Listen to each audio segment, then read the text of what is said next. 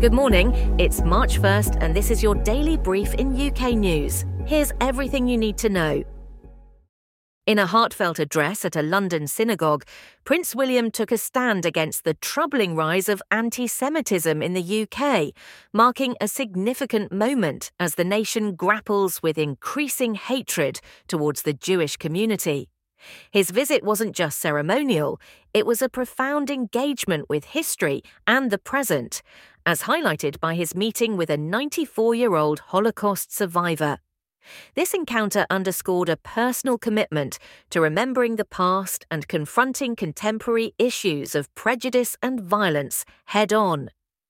During his speech, Prince William didn't shy away from global concerns, specifically calling for an end to the ongoing Israel-Gaza conflict. His words reflected a deep concern for the violence and its impact on communities, emphasizing a need for peace and stability in the region. However, this public appearance came with a notable absence. Prince William missed a memorial service for his late godfather, King Constantine of Greece. Officially, the palace cited a personal matter as the reason, leaving the public to speculate on the nature of his absence. This period appears to be a challenging time for the royal family, with Prince William's father, King Charles III, undergoing cancer treatment. Additionally, William's wife, Kate, is in recovery following surgery. Despite public interest and concern, the palace has opted for discretion regarding Kate's health, prioritising privacy over public updates. This decision reflects a broader royal approach to handling personal health matters, amidst a time of significant public engagements and personal challenges for the family. In a twist that underscores the unpredictable nature of politics, the Rochdale by-election is drawing national attention, not just for its electoral significance, but for a controversy that has shaken the Labour Party. At the heart of the matter is Labour candidate Azhar Ali, who has been disowned by his party following anti-Semitic remarks. This development throws a spotlight on the broader political landscape in the UK, which has seen a series of 21 by-elections since December 2019.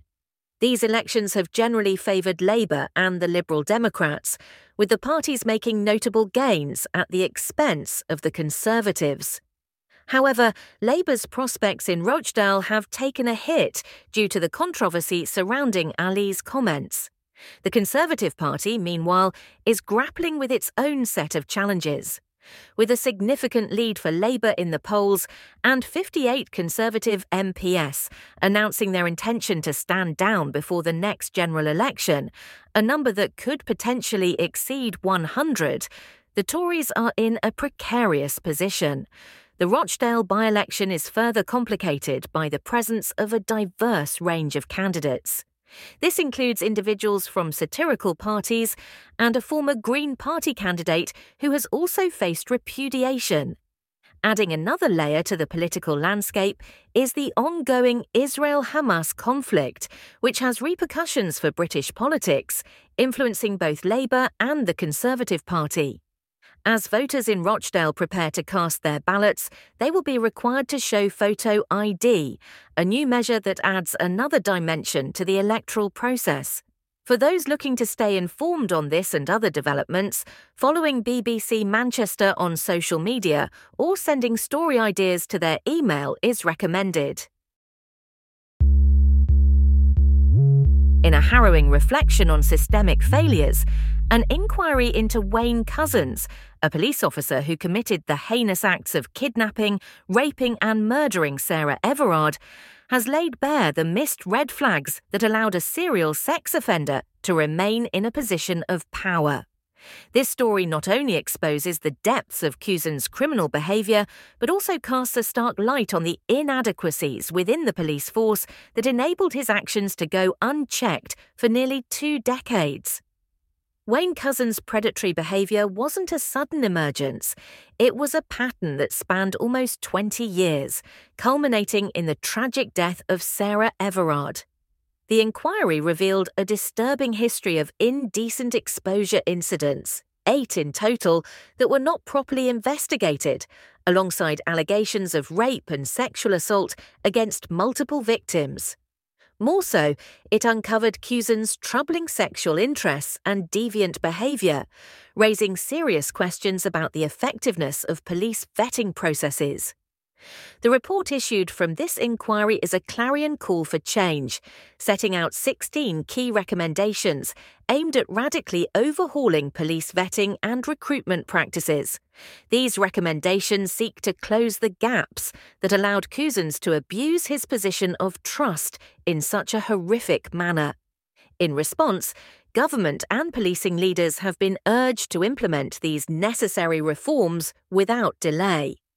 At the heart of this tragedy is the family of Sarah Everard, who believed that her death was a direct consequence of Cousin's position as a police officer and the systemic failures to heed the warning signs peppered throughout his career.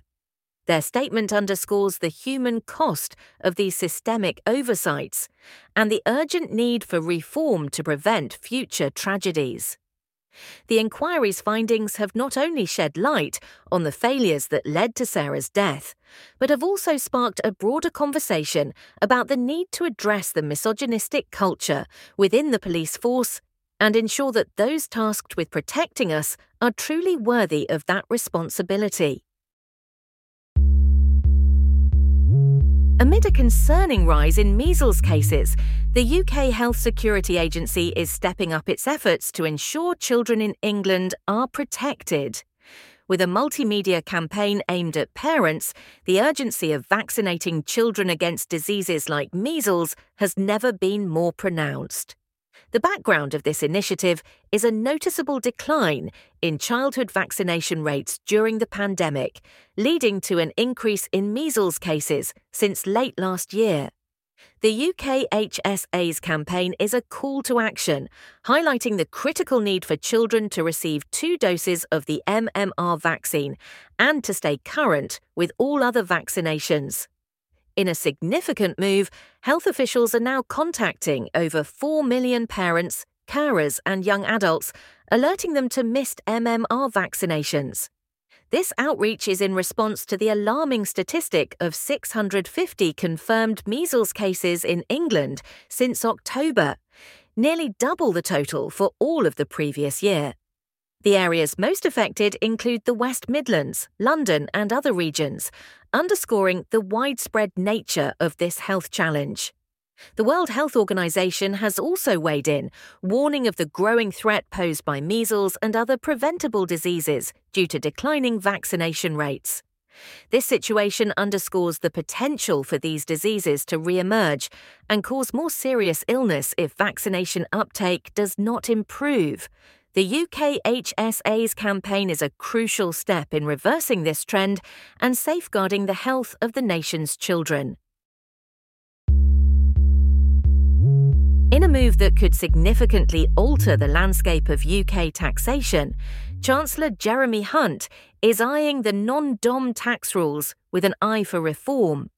This consideration isn't just a minor tweak, but a potential financial game-changer aimed at funding cuts in national insurance.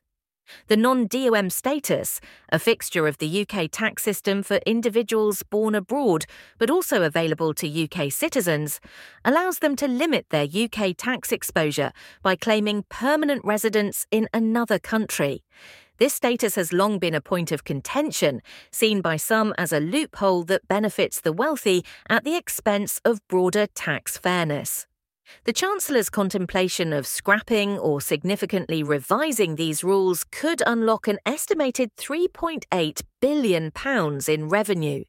This figure takes into account potential behavioural adjustments by those affected, as they might seek ways to minimise their tax bills in response to the changes. The implications of such a move are manifold. Beyond the immediate financial boost to the Treasury, it opens up a broader conversation about tax income, investment inflows, and how the UK positions itself as a home for high earners.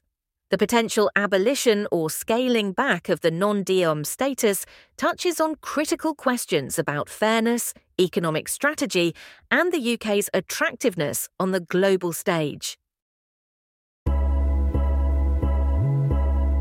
This has been your daily brief in UK news. To read more about these stories, follow the links in the episode bio. You can also subscribe to these updates via email at www.brief.news.